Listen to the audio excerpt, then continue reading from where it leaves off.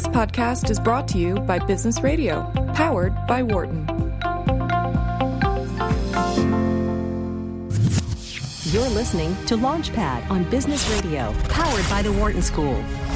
Here again is Rob Conybeare. Welcome back to Launchpad on SiriusXM's Business Radio, powered by the Wharton School. I'm your host this week, Rob Conybeare. I'm a co-founder and managing director at Shasta Ventures. If you're listening right now and you have any comments or questions during the show, give us a call in the studio. Our number here is 844-WHARTON. That's 844-942-7866. I'm thrilled to welcome my next guest, Chris Hutchins. He's the CEO and co-founder of personal finance startup Grove. Chris, welcome to the show, and thanks for joining us. Thanks for having me. So Chris is a serial entrepreneur and, more importantly, a self-described nerd about optimizing his financial situation. And these two things finally combined with the launch of Grove earlier this year that pairs people with certified financial planners. So could you give kind of your snapshot of what Grove's about and how it works? Yeah, so we started Grove because if you look in America, less than 1 in 5 people have any confidence that they're on track for their financial goals, and it's the biggest cause of stress, anxiety, divorce. And so we thought that part of what people needed was a human approach to financial planning. So we pair human financial advisors with our clients, and we kind of act as a personal trainer for their money. We understand where they're at today, and we help create a plan for how they can reach their goals and how they can get more confident about their finances. So for somebody that's listening right now, they're excited about it. They want to learn more. Where do they go? Yeah, our website's hellogrove.com. You can get started either by taking a free personal financial checkup or signing up for an intro session with one of our CFPs. Okay, so you do that, and then what's the first thing they do once they get to the site? They go through that, and then they decide they're going to sign up. Yeah, so on an intro session, our advisors will walk through, what the experience is like, a demo of the product, talk about, where we are, our availability, pricing, how the process works. And once you become a client, the way we get to know you is we do 3 things. 1, we let you fill out a bunch of information. We let you sync your accounts so that we can kind of learn all the nuances of your 401k that maybe you don't even know. And then finally, we do a call with one of our CFPs where we kind of walk through you, your family, your goals, your finances, and really make sure we have a complete understanding before we go back and build you a personalized financial plan, which we deliver online and kind of give you a chance to take it in. And then we sit and work with you with your advisor on any questions you have and how to execute it and kind of help walk you through it. And when you say to sync your accounts, what does that mean? Yeah, so if you've ever used a site like Mint.com or any similar site, there's a few third-party companies, in our case, a really large one called Yodlee, which you can use, which allows us to give you an ability to type in your login for up to 18,000 financial institutions. We don't actually ever store the login information. We don't have access to change anything in your account, but it gives us access to see the balance in your account and some of the information within so that it saves you the hassle of having to log in, download a PDF statement, upload a PDF statement, and then repeat that anytime something changes. So where did this idea come from? Yeah, so I am, one of the as I now know, very few people that anytime I have a financial question, I go build my own financial spreadsheet, I come up with a model, I go ask a bunch of people, and I can sit and think about it for hours. And so naturally, I'm a very frugal, optimizing kind of person. And as I started So you've loved personal finance. Yeah. It's a true personal passion. The way some people might think about race cars, you think about personal finance. Yeah, so I had a funny story today. I had a bunch of I don't even drink coffee, but I love the fact that That's hard to believe. You can game the Starbucks points system and earn, dollars worth of free drinks greater than the amount you spend. And so, but I had these 1.5 free drinks worth of points that expired last night. And I told the team, does anyone want a drink? And no one wanted a coffee yesterday. And so I emailed Starbucks. I was like, is there any way you can extend this? And everyone was like, how much do you value your time such that you're going to email the Starbucks people to try to get a drink and a half free? It was like, it's not about the time. Like, my personal excitement comes from knowing that I got the best deal possible. What does that mean to email Starbucks, by the way? You go in the app and you're like, you go to support and you say, hey, I have some points expiring. Is there any chance you'd be willing to extend them for me? So you message them. Yeah. And you're learning something because, to a certain extent, you're building an online service, so you're thinking about how that works, too. You're getting a little more than your time out for saving that cup and a half. Yeah, but I'm also getting this thrill of knowing that I got the best possible deal. So what happened? So they extended them till December. So now I have 6 more months to offer someone a free coffee since I don't drink it myself. So you typed that in the Starbucks app. How quickly did you hear back from them? I sent it last night and I heard back this morning. So I'm very impressed. Starbucks, once you submit any support request, it pops up and says, we will get back to you within 1 business day. That's impressive. I was really impressed. Going back to your inspiration for this, Finance Nerd, how did you take that, find a co-founder, start to build a business? Yeah, so naturally, I'm in my early 30s, but over the last 5-6 years, I've my peer group has gone through all of these major life events: getting engaged, getting married, starting to think about having a family, saving for the cost of childcare and education, buying a home, and naturally, if I'm the person that everyone comes to for financial advice, I get all these questions. And I tried to, when any question became maybe more investment related and technical than I knew the answer to, there was one person that I'd been friends with since middle school. We were on the math team together that I would always go and, say, hey, I want to dig in deeper. Do you have some ideas here? And this was my co-founder. His name happens to also be Chris. He went to Wall Street and kind of worked in the hedge fund world and the investment banking world and all of that for his career. And so he and I would always collaborate when people asked me questions. And that just kind of evolved to the relationship of, wow, what if we started a company that helped people answer these questions, because everyone we knew had financial questions that weren't getting answered. So let me get this right. The two co-founders are named Chris. Yes. How do you clear up the confusion internally? It's funny. So we never have a problem because is there like C1, C2, or how do you handle that? We haven't had to handle it. We drew straws for who got Chris at as an email, and I did. So I'm Chris at, and he's Chris Doyle at. But yeah, it's not as difficult as we sit on opposite sides. So if someone's talking in one direction, we know who they're talking to. So by the way, I don't know if you know, there was a similar point of confusion at Mint.com. We were early investors in Mint. Two Aarons. There were two Aarons. There was Aaron Patzer, the founder. Yep. And there's Aaron Forth, who is running product there. Yep. And the way they handled it is they had A4 for Aaron Forth, but then Aaron Patzer was A1 because he was the founder and CEO. So we don't. So have you haven't gotten there yet. You don't have that yet. issue yet. No. Okay. So beyond the two Chris's, at what point did you start to recruit more people? Yeah, so for the first, 3-4 months, I was fortunate. I was working at Google Ventures as an entrepreneur in residence, and we were just trying to figure out, for me, having been a venture capitalist, it was, I want to make sure there's a real thing here before we, even talk about raising money. So we'd started talking to a few early test clients. We'd gone through the registration process to be a registered investment advisor in California. And the point at which we decided that this was a thing where we wanted to hire people and grow and raise money was the point at which, one, the first few clients were like, "This is amazing. Can we tell other people?" And we're like, "No, we can't bring on other people. We're just two people right now." And two was that we evaluated the entire workflow. So we kind of looked at the customer journey. How can you make the customer experience in financial planning the best in the world? And then also the advisor journey. How do you make the work an advisor does align with what they're interested in, passionate in, and what humans are good at and not software? And I kind of took everything I'd learned in my software background and looked at the advisor journey, and we kind of clearly saw that there was a way to make the entire advisor experience and even the customer experience kind of orders of magnitude more efficient with software. And that was the point where you decide, we need to do something more. So I have to ask a question here. You mentioned something about a test? Yes. A registered investment advisor test? Yeah, so what is that? So, I mean, I've heard of this. Is it they say like series blah blah blah or something like that? So Chris and I each had to take this Series 65. Series 65. Yes. Okay. It was Chris had already taken a few kind of series exams back in his time in New York. And so for him, he was like, I know about 70% of this knowledge. For me, surprisingly, a lot of knowledge on regulatory stuff and not very specific. So they're like, the subject matter is the Investment Company Act of 1940.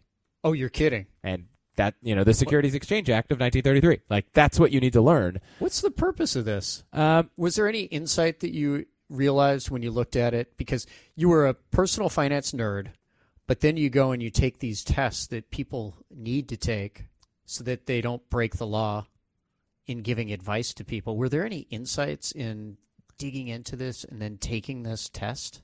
I think there are things that by learning everything in the test that you understand that as a business owner become very interesting. So there are rules about how many states you can operate in and what the way to operate in them is before you register with the SEC. And, as an owner of the business, that's really interesting. As someone who works at a company, I'm not really sure why they would need to know that. Don't care. Unless they were running their own business. So for me, it was great. For a lot of advisors, most of the advisors we hire, in fact, all of them to date, are certified financial planners. And they have to take a much bigger, longer test that's the CFP exam.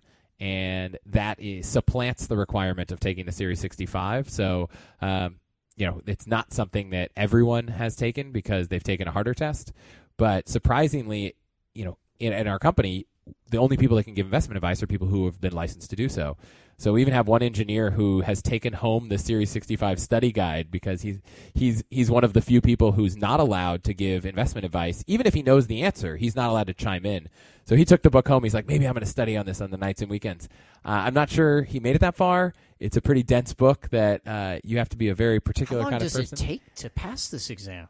I think if you really wanted to study hard, human. you could probably, as an average human, study for, if you were doing it full time, maybe a week or two and take a so test. It's a real commitment to get through this thing. You have a study guide about 300 pages.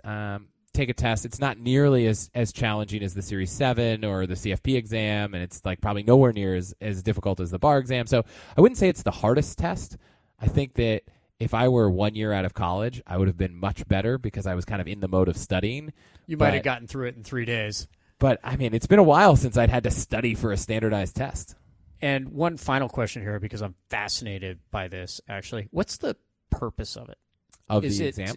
Yeah. Yeah, so the purpose is... Why does California, or why do states, or why does the government require this exam? Yeah, so taking the responsibility of managing people's money and giving them investment advice has a real implication on their future. And I think that if you don't set some standard for the kinds of people who are allowed to do that, you put a lot of people at risk. I think the bar could be higher, more for companies than individuals, but there's at least needs to be some threshold of knowledge that someone needs to have in order to be in a profession that affects so many people's lives. So if you're just tuning in, I'm Rob Conybeare, and you're listening to Launchpad on SiriusXM 111 Business Radio, powered by the Wharton School. I'm here in the studio right now with Chris Hutchins. He is the CEO and co-founder of personal finance startup Grove. Speaking of Grove, where did the name come from? It's a funny story. So the process to get licensed as a registered investment advisor in California takes a little while. The licensing bureau has 30 days to respond to anything. So you say, here's what we want to do. And they take 29 days before they send you something. And they say, here are my feedback. Now you give them some responses and they take another 30 days. So it can take a few months to get through that process. So the first time we picked the name Grove was, hey, we need a name. We're going to have 3 months before we can even operate. We could change the name. Let's pick something. We spent a couple hours talking about names, and we liked Grove, and we went with it. Then we went through the process again. We probably went through 200 names. We worked with this woman, Laura Milan, who actually works near us at Google, at GV on the marketing team, and she had gone through a few different naming sprints with portfolio companies, helping them out. And so she ran an entire naming sprint. Is she at Google Ventures? Yeah, she's still at Google Ventures. She's one of the investing partners now. Okay. And so you went through some sprints. And we came down to a handful of names. We came down to a couple names. And there were 7 people in the room. None were biased towards Grove. I, in fact, was excited to find a new name. And when we talked about what we wanted in a name, what was important, what sounded right, we just kept coming back to Grove. It feels like a pretty good name. With the exception of the fact that I've run into another person who is the founder and CEO of Grove, a company in the I think they're like home cleaning products. Grove Collaborative. There are a couple. So it Groves. sounds like Dove ice cream, Dove soap. Exactly. So I don't think there's anyone. You're in the fine space. from a trademark point of view. Yes, but Okay. from a startup standpoint, every now and then I get emails from people, including one from the Qatari Investment Authority, thinking they were going to invest in a late-stage round of this company, and instead met with me. It was a fun meeting. So when you're at holiday parties and people find out you run a personal finance company, do people ask for finance tips? Do they ask for stock tips? Do they ask for things they ought to do? I never, you always have the idea of, I meet this guy, he's a doctor, I can ask him a question about my arm, take a look at this. But it must happen all the time to doctors, right? I know it happened when I was a practicing engineer. People would ask me about how to fix their car. Yep. So I am amazed that just being a financial professional has people open up in ways that I never would have thought. I'd be sitting with just a friend who I've known for years, and now that I'm running this company, they'll be like, I'm having this question. I was talking to my parents. By the way, they have this many dollars. By the way, my bank account has this many dollars, and I'm trying to think about. So they start to share. Overshare, maybe. It helps me, actually. It's quite uncomfortable as someone's friend to be like, hey, by the way, how much money do you make? How much money do you have in the bank? Because I can't help you if you don't tell me. But yeah, so I'm surprised that by doing what we do now and in the position we're in, people are much more comfortable sharing those things, and it makes it easier for me to give advice. So any hacks you'd like to share? Oh my gosh. Money-saving hacks. Yeah, so, I'd say I've gone pretty deep down the credit cards, points, and miles game. I regularly, I probably have like 16 different credit cards that I pick to use on whatever the specific purchase is to really optimize for the points to make sure that I get the most. Get out your wallet. So this is a bad example. Oh, you don't Let have me get a out wallet my Apple with you? Wallet. Oh, Let me get you out have my Apple Wallet. Oh, and okay, you so you could don't carry a physical wallet. That's where all the credit Funny cards enough, are? I Is just in there? started carrying a physical wallet with one credit card in it, but all my credit cards are either in my backpack or in my Apple Wallet. I've reached the limit. Holy cow, there's a lot in there in that wallet. Yeah, I've reached the limit. You can only add, I think, 8 credit cards to Apple Pay. What does that do to your credit rating when you have that many credit cards? I am close to the max on credit score, so it is not. Oh, so you've optimized the credit score. The credit score thing is like a game where it's like, how can you get to 850? And I look forward to getting there. I'm close. So when people see your credit score, do they pass out sometimes? So if you were getting an auto loan or a mortgage or something, have you had somebody look at your credit score and say, I've never seen that. I've never seen an 847 or whatever. Funny you say that, because I actually tried to get an auto loan last week, and my wife and I were going to go pick up a car, and we were going to both be on the title, and we both qualified for the loan, and she wasn't able to come pick it up. So I told the dealership, I was like, hey, my wife's not going to be able to come. Is that okay? And they're like, well, that's fine. She just won't be on the title. Just make sure it's cool with the bank. So I called the bank. I'm like, hey, my wife's not going to be on the title. Is that okay? They're like, oh, that's fine. She just won't be on the loan. And then they looked, and, startup salaries, they looked and said, well, actually, sir, you have an outstanding credit score, but your income does not qualify you to buy this car. So if your wife can't be on the title for the car, I'm unfortunately afraid we're not going to be able to give you a loan for it. So are you scheduled to go back in and she'll be on the title? So we rescheduled and picked up the car a few days later. Okay. That's amazing. So, I might have a good credit score, but startup salaries aren't enough. Credit score's not enough. That's fascinating. So how about point tips? Credit card point tips. Yeah, so I think the biggest thing I always tell people is really evaluate what you're spending your money on. I realized that we have we spend a lot of money on AdWords and Facebook at the company. So there's a credit card that gives you 3x points on that spend. I knew that I spent money on travel and dining, so I got the card that maximizes that the most. I noticed when I was traveling a lot that I was staying at Starwood hotels a lot, so I got the Starwood card. Sometimes I just noticed that there's an incredible sign-up bonus that makes up for the fact that, the card might not be great, but they're offering you 100,000 miles if you sign up and spend $2,000, so I'll do that. And I'll wait for it. And I remember my co-founder, the Amex Platinum card regularly has 100,000 mile sign-up bonus or 100,000 point sign-up bonus, but only sometimes. And so his So you wife, wait for it. Yeah, wait you wait for it. it. His wife had been waiting, I think, 2.5 years, and finally she got the pre-approval, like, oh, do you want to sign up for this much? And so she signed up right away. So some of it is just waiting for the right time to sign up. Some of it is waiting for the right opportunity. Some of it is just really thinking, oh, I'm about to spend money. What do I want to spend this on?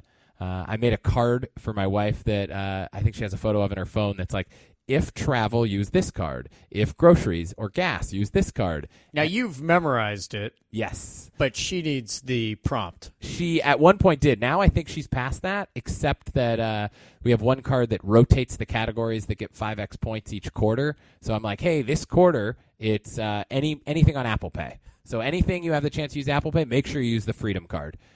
Next quarter, do not use the Freedom card. Do you go to Vegas? I do. Oh, I mean, I do when there's a conference there. I'm not a gambler. But you're not a gambler. Not even a little. What other games? Or are they all like games like around finance? So do you play Monopoly or do you play Risk or I play a lot of any Risk on card my games? phone. Okay. I love card games. Euchre, Canasta, Spades, any trick-taking strategic game I love. Not a fan of the, Go Fish kind of basic luck games. So is Grove your first startup? No. So I would say it's kind of like we all have our like fun entrepreneurial endeavors and projects. The first thing that I kind of did at a larger scale was I launched this organization called Laid Off Camp in 2008 and the financial crisis. We did about 20 events around the country. So it wasn't a company, but, we positioned it well enough that, we did a piece on NPR and the Wall Street Journal. And so we kind of treated it like you would a startup, but it wasn't a real company. And then I left a job at a company called Simple Geo in 2010 to start a company called Milk. So before we get to that, Yeah, sorry, that was a lot. You just said Laid Off Camp. Yes. What is Laid Off Camp? Yeah, so I was one of the unfortunate many that were laid off in the wake of the financial crisis of 2008. And the company I worked for had the wonderful generosity to move me to San Francisco and lay me off a couple weeks later. So I'm out here. My now wife, then girlfriend, had moved out here also. Wait, did they say we're going to move you out there and then lay you off? So I had asked, or would you like us to lay you off where you are right now? I had asked them if they would move me to San Francisco, and so they agreed. And then about 2 weeks into working in San Francisco, I got laid off. But did you know about it before Nope, they moved had you? no idea. Oh, I didn't know about see. it until, it literally took me by such surprise that when I had an invitation to a meeting with a senior partner at the firm, it was a management consulting firm, I was like really excited that I was going to be working on a really cool project. So you're going in thinking, oh, I've just moved to San Francisco. This is my dream. Here I am. And I'm having my first work meeting. Yeah. And then it went a little differently than you thought it would. It went a little differently, and consulting firms are both smart and sneaky, but they have you get laid off by someone who's never met you, who's never worked with you, because no matter what you say, if you're like, oh, well, are you sure, like, we should talk about this, it doesn't make sense, they're like, I'm sorry. I'm 100% sure because this is the extent of our interaction. Yes. Okay. And so it was quite frustrating for me because it was, there were a lot of weird circumstances around it, but at the end of the day, it was November 2008, and I wasn't the only person getting laid off. It was just part of the job. Oh, it was when the financial challenges were going on and things So- had changed pretty dramatically. Okay, so you did that, and then you were inspired. When were you inspired after this layoff? I'm going to do Laid Off Camp. Well, it was somewhat out of, if you get laid off in the middle of November 2008, nobody's really hiring because, it's the financial crisis. Two, most companies aren't really hiring, a week and a half before Thanksgiving or between Thanksgiving and Christmas. So I'm sitting here thinking, all right, well, I'm definitely not going to get a job for the next 6 weeks. Maybe I'll figure out something next year, but like, what am I supposed to do? So I wasn't really sure what I wanted to do. Management consulting and investment banking didn't seem like the right thing, but it wasn't the right time to get a new job. I was excited about technology. And then I honestly don't have a great origin story for where the idea came, but I had been to a bar camp, which is kind of an unconference that evolved out of the technology space. I was like, wouldn't it be great if all of the people who'd been laid off, maybe some people that were entrepreneurs or freelancers, could all get together and kind of figure out how do we use all the skills we have to learn enough that we can find a way to Get another job, put our skills to good use, start companies. And so I was like, let's do this. So I came up with this idea. We created a wiki. Anyone could contribute. We did one in San Francisco. We did one in LA, one in New York. And ultimately, by the end, there were about 20 or 25 of them around the country that various other people took the ownership of. I only helped plan. Is it lateoffcamp.com? It was. So it doesn't exist anymore. No, so it's funny. I just transferred all of my domains the other day. I still have the domain, but I looked and I was pointing at a wiki that was hosted at a wiki site that doesn't exist anymore. So the site is down. One day, there'll be another financial crisis, and maybe I'll revive it. But did it make any money, or was it a chance to do something and learn, as you were saying? I made no money. We made enough sponsorship money to cover the food at the events. I met a few sponsors who ended up hiring me to do some freelance work, so it worked out pretty well. I got to build an interesting brand. We had some media, some press. That was fun. I got to be on the newspaper. My parents were proud. But no, it led to a lot of interesting conversations and relationships, but made me zero money. That is quite a story. I think that laid off camp. Yep. I think that people who get laid off and turn it around kind of have this great perspective of looking back and saying, it's something that seems so terrible, but lets you pursue something you care about. And now I'm doing something totally different, so I'm kind of appreciative. Yeah, we're going to take a break here in just a couple of minutes, but what I do want to ask is, as part of that, for somebody that's been laid off, or if they get laid off in the future, what's your number one piece of advice for somebody? I think, the initial reaction is like, let's be really upset, but there's not, that's natural. It's an emotional reaction. But at the end of the day, you kind of get this opportunity to say, what do I really want to do? The other thing that I think not everyone knows is when you get laid off, there is unemployment, and you can collect money from the government. There's free money waiting for you. There's free money waiting for you. It's great. So while you're figuring out what to do, there are resources and financial and tips from different employment bureaus. So take the opportunity to make sure you collect on that, and then take the opportunity to really evaluate what you want to do. And I think it's rare that you get that opportunity, because so often you're trying to figure out what to do next while you're employed, and you only have a few hours, and you can't really put your time into it like you wish. And so if you get a severance, great. If you don't, there's unemployment. You put all that together, you might be able to figure out what you want to do and be happier in the long run. Would you have ended up in San Francisco without this set of circumstances? So I went to an event in New York called Startup Weekend, and I'd always been kind of one of those computer nerds and love technology. And at this event, probably 2008 or 2007, or I think it was 2008, I was like, oh my gosh, like people come together and they start companies, and there's engineers and designers and product people and business people, and they like start companies from scratch, and you can do whatever you want. And I was like, that sounds pretty cool. Yeah. I literally left the first one, and I was like, this is the coolest experience I've ever had. And there was one 2 weekends later in Boston, and I drove to Boston for the weekend, and I was like, I'm going to do this again. And we started a company. It didn't go anywhere, but the experience was so much that, the only reason I requested to move to San Francisco was because I left Startup Weekend the second time and said, I want to do this forever. And everyone was like, there's a whole city on the other side of the country. This is all people do. You don't need to drive up and down the East Coast. Yeah, they're like, you can actually San Francisco. Move out to San Francisco. So the reason I actually asked the consulting firm to move out here was that I knew that the thing that I wanted to do in the long term was here. And so getting laid off was really just a catalyst to figure it out faster. So we need to take a short break. When we come back from the break, we're going to dig into what you did after you were laid off and after you figured out what was next. I'm Rob Conybeare, founder and managing director at Shasta Ventures. I've been speaking with Chris Hutchins of Grove on Launchpad on Business Radio, Sirius XM 111. We'll be right back.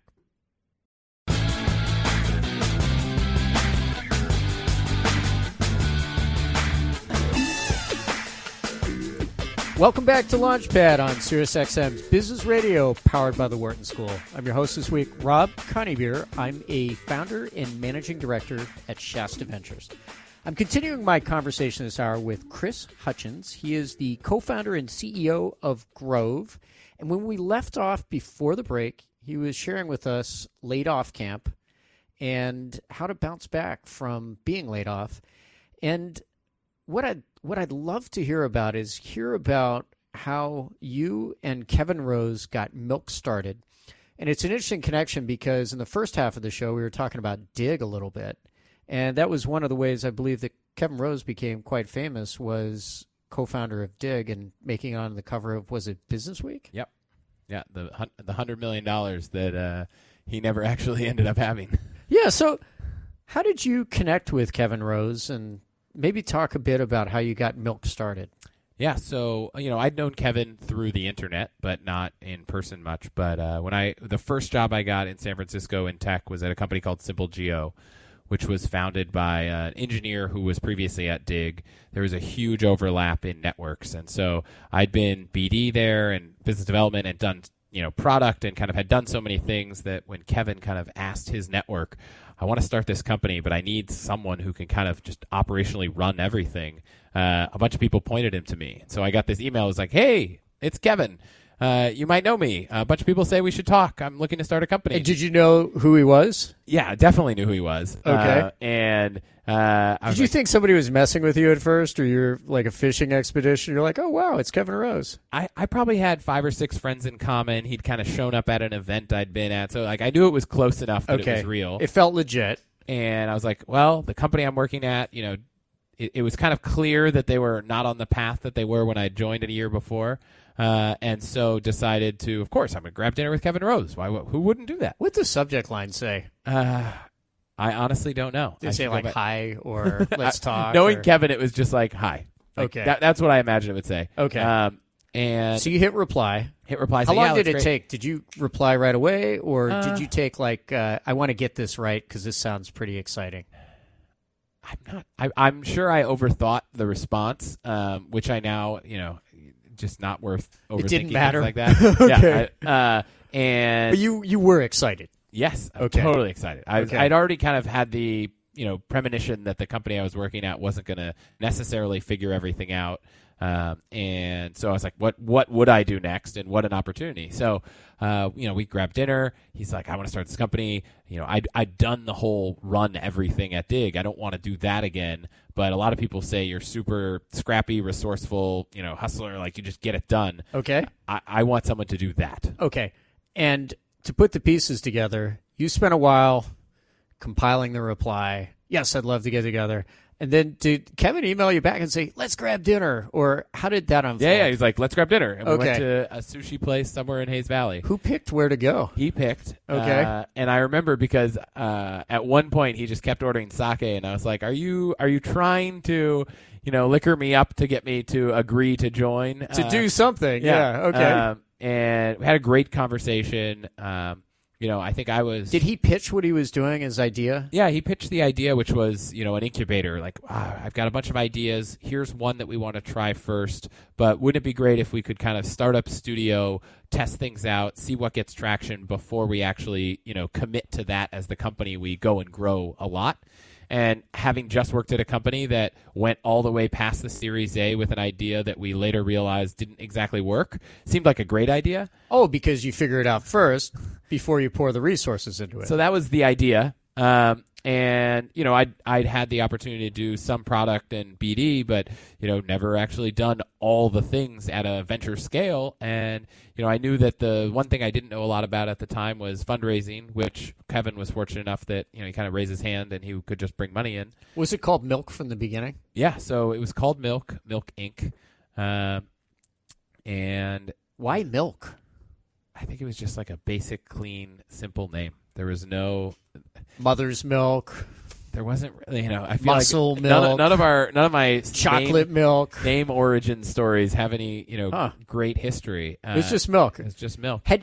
He strikes me as one of the people that probably has a pretty long list of domains available. Like he sat down at one point and probably typed up a bunch of domains. And was this probably one, or do you know how you guys got? No. We bought milkinc.com. You did. And then Kevin was at some conference. I can't remember what country .lk is, but he was at some conference. We got mi.lk. And met someone who got us mi.lk for just the $13.99 registration fee because no one was using it. Okay. So we were mi.lk. So at that point in time, my email was c@mi.lk. That is short and sexy. I was like, that is the shortest email I will ever have. And yeah, so we were Milk, but the product wasn't Milk. So it was kind of like we started this company, and if you wanted to work there, you knew the name. But the product we eventually launched at the beginning was called Oink, which was totally separate domain we had to go buy as well. And so there, Milk was relatively unknown as a brand because. Did anybody have to go to Sri Lanka to actually get the domain?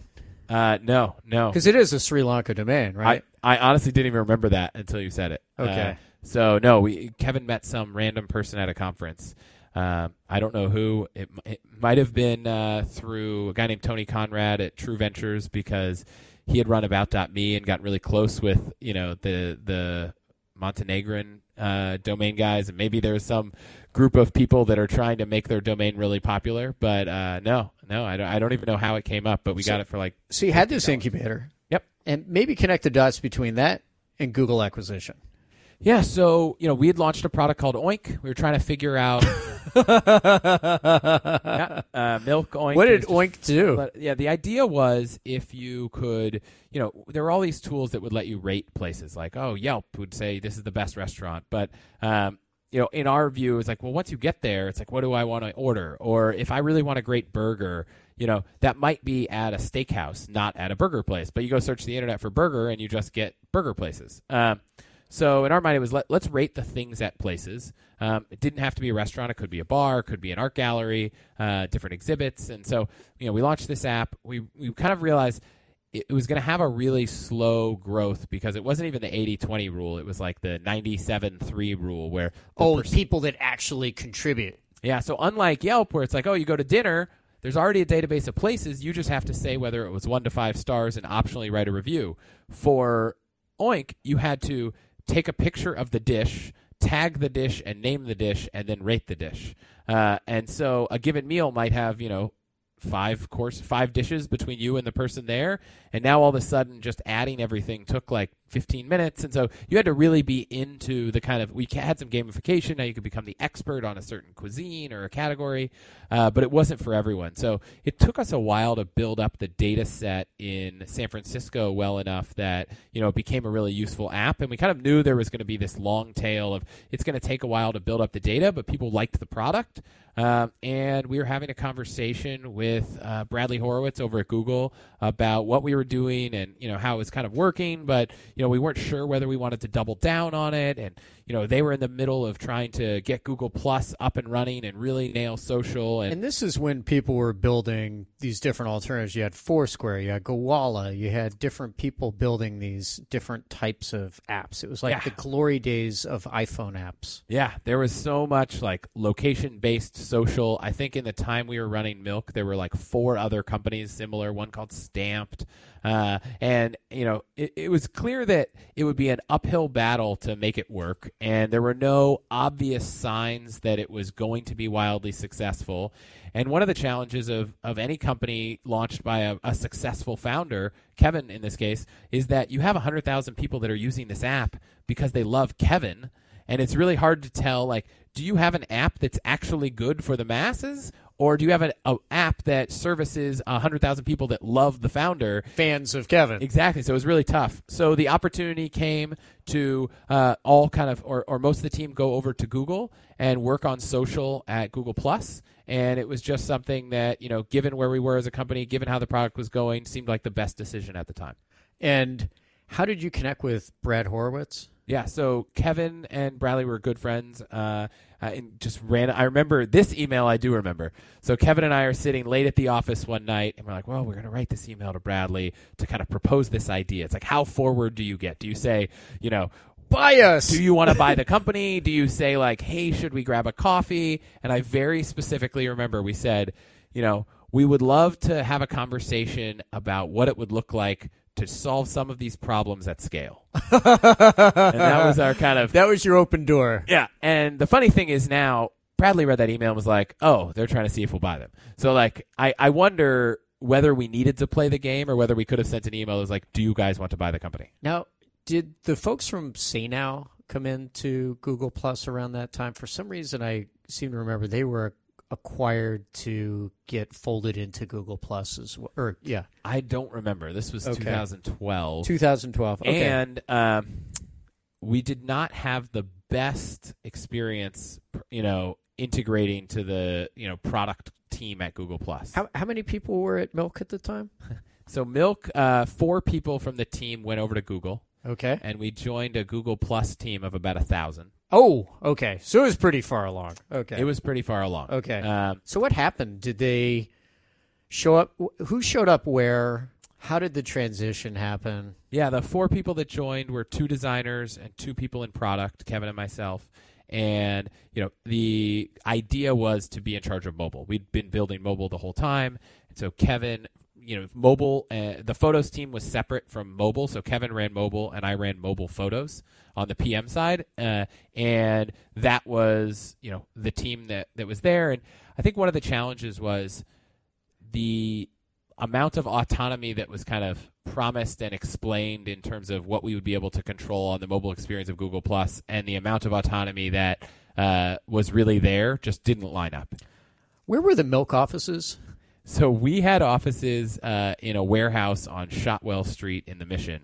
I think one of the things that was important to us was let's have the kind of office that's super scrappy and far from what we'd all been doing.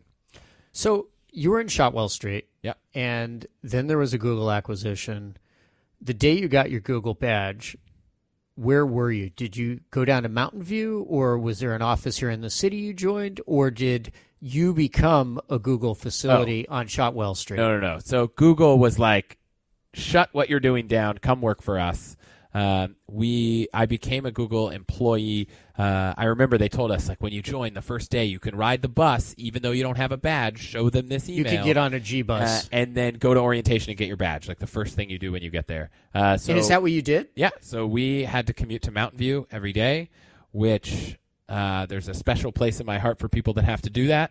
Where did you go get on the bus for the first time, and how did you find out? Yeah, they send you a map, and they're like, here are the bus options you can pick. Here's the times they leave. Here's where to go. Did you feel like a kid going to school for the first day? Did you walk up to the bus stop and you see people that look like they might be on their way to Google? Yeah, and then you show up, and they're like, well, while you wait, here's a restaurant that's totally free.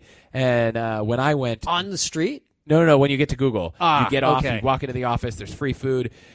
I don't know if this was intentional or if this was just like where the space happened to be, but the badge taking room, the room where they created and printed your badge, or at least took your photo, was in the Google Mountain View bowling alley. So you're like, this is crazy. I'm like in a bowling alley, but I'm at work. Getting my badge. Yeah. And went to orientation, and it totally felt like I was joining, a university or something and going through this whole crazy orientation. So we're going to talk about Google a little more if you're up for it. And if you're just tuning in, I'm Rob Conybeer. You're listening to Launchpad on SiriusXM 111 Business Radio, powered by the Wharton School. I'm here with Chris Hutchins, veteran startup entrepreneur and currently the CEO and co-founder of Personal Finance Startup Growth.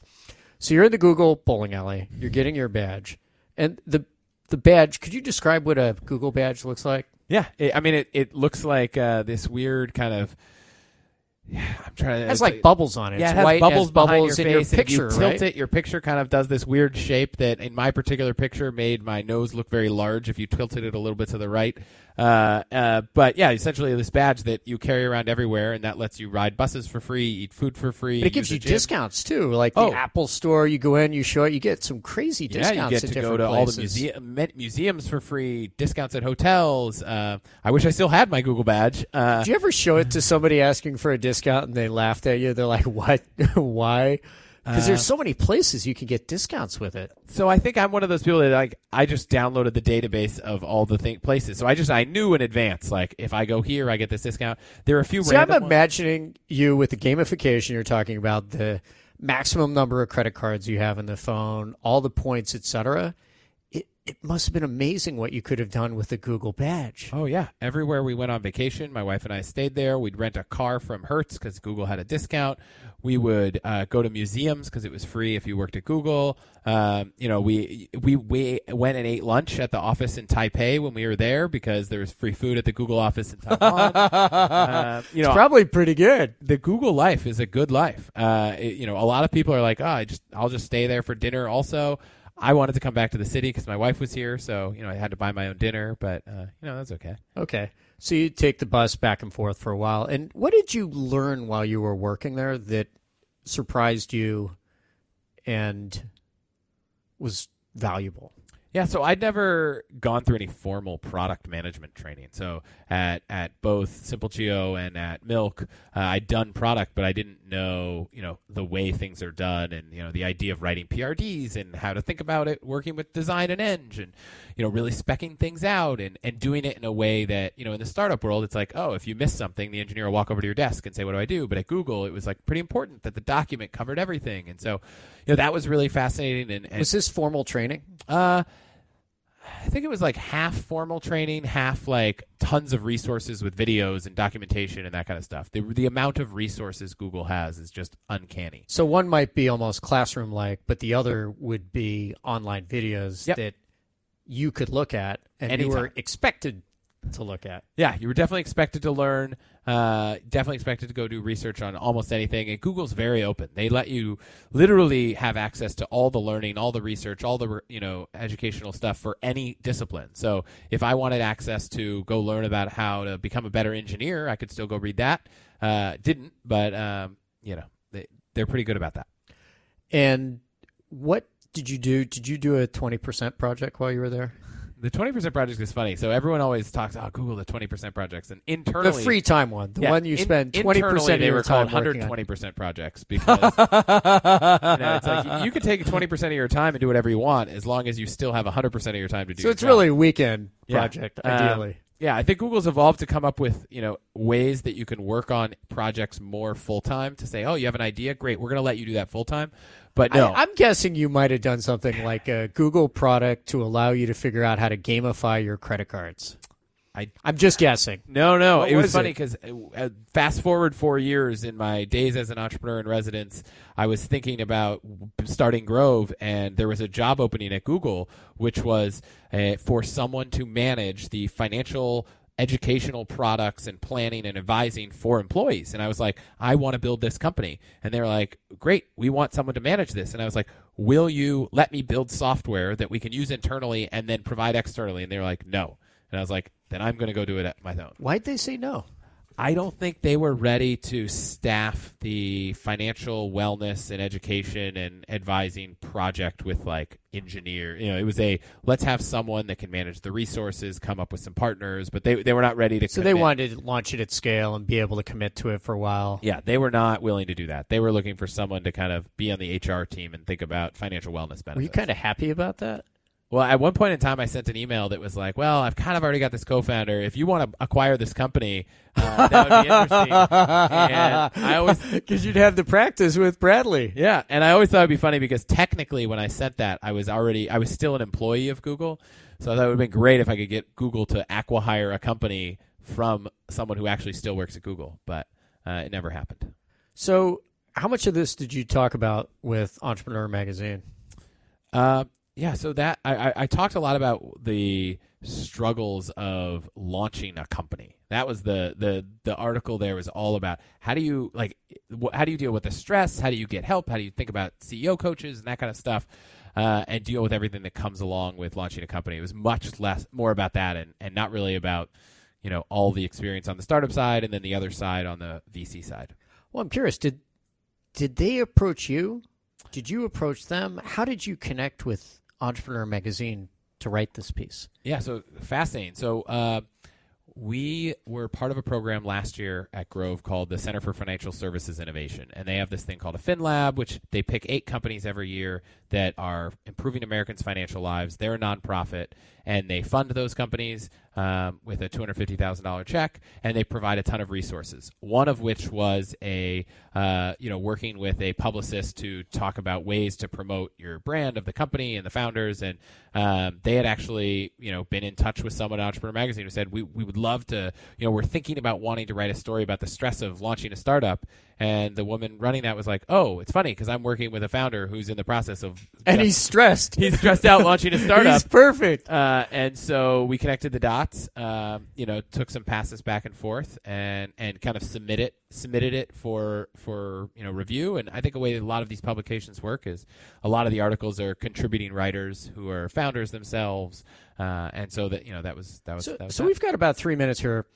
You mentioned CEO coaches. Yep. And what's the advice that you give people around the topic of a CEO coach? Yeah, I think so. My wife and I are big fans of the Olympics, and this is where I kind of got my comfort saying this is okay. Is you look at the best athletes in the entire world have coaches, and then I meet a lot of founders who are like, I don't need a coach. Like, why would I need someone to help me think through difficult things? And I'm like, I don't know, because people that are way better at me that in everything else in the world believe that's true, and I know that I don't know everything, and I know that sometimes it's helpful to talk through things with other people, and there are people who build a career off helping people in that way. And so for me, I think it's, I work with someone who it's just great to have someone who's objectively helping you think through a decision, isn't in the weeds with what's going on at your company, isn't one of your investors, and I think it's That's great. important. Yeah, definitely. Isn't one of your investors. Yeah, I think it's How very do you important. find the coach then? I was fortunate. My wife was provided executive coaching through her job at Lyft, and she just totally loved her CEO or her exec coach and introduced me to him, and we hit it off, and I thought he was great. Did you get a different rate?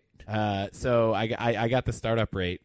So there are different rates sometimes for this type of thing. I think everyone's got to figure out what the best way to build a client base is. And if you want to help an entrepreneur grow and grow, it's going to be hard to charge them the corporate rate when they get started. If you're choosing between CEO coaches, you meet with 2 or 3 people, how do you know which is the right one, or how would you advise somebody to pick the coach? I mean, I operate a lot of personality? some decisions. I'm very Accountability? analytical, and I come up with a matrix of ideas and this kind of stuff.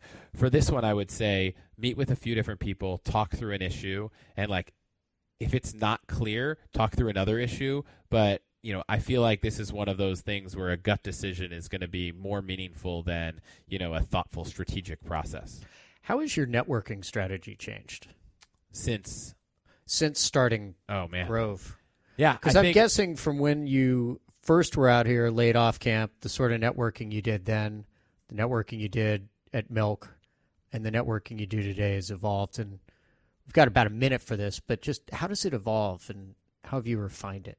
Yeah, I think 2 things. I took away the fact that there is always an opportunity to add value, and you never know when the value comes back. So, networking is a 2-way street. When people reach out and say, hey, I want to connect, you have to realize that, you never know when something's going to happen. And we've had investors that have invested in the company solely because of a random conversation with a random person that if I had, played all high and mighty, I would have looked at this person and be like, I don't know if they're going to be helpful. And I was just totally wrong. And so I think it's evolved to say, every person you might meet is an opportunity that, is at least worth entertaining. Don't prejudge it. Yeah, don't prejudge. You'll never know what will happen and who might, make meaningful impact on yourself, your company, or anything. Well, I think you also said something that's very important is mutual value exchange. Yep. In interactions with you have with people in networking is to think about how you might be able to add something in the conversation as well as receive. Yeah, I'm always trying to add value to someone else because one day either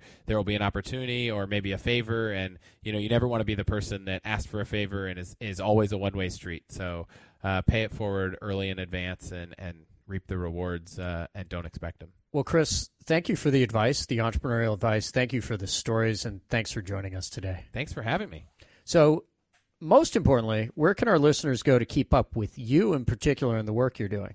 Yeah, so if you want to check me out, I'm at Hutchins on Twitter and Chris Hutchins on most things, and Grove is hellogrove.com. Great. Thanks again, Chris. Thanks. For more insight from Business Radio, please visit businessradio.wharton.upenn.edu.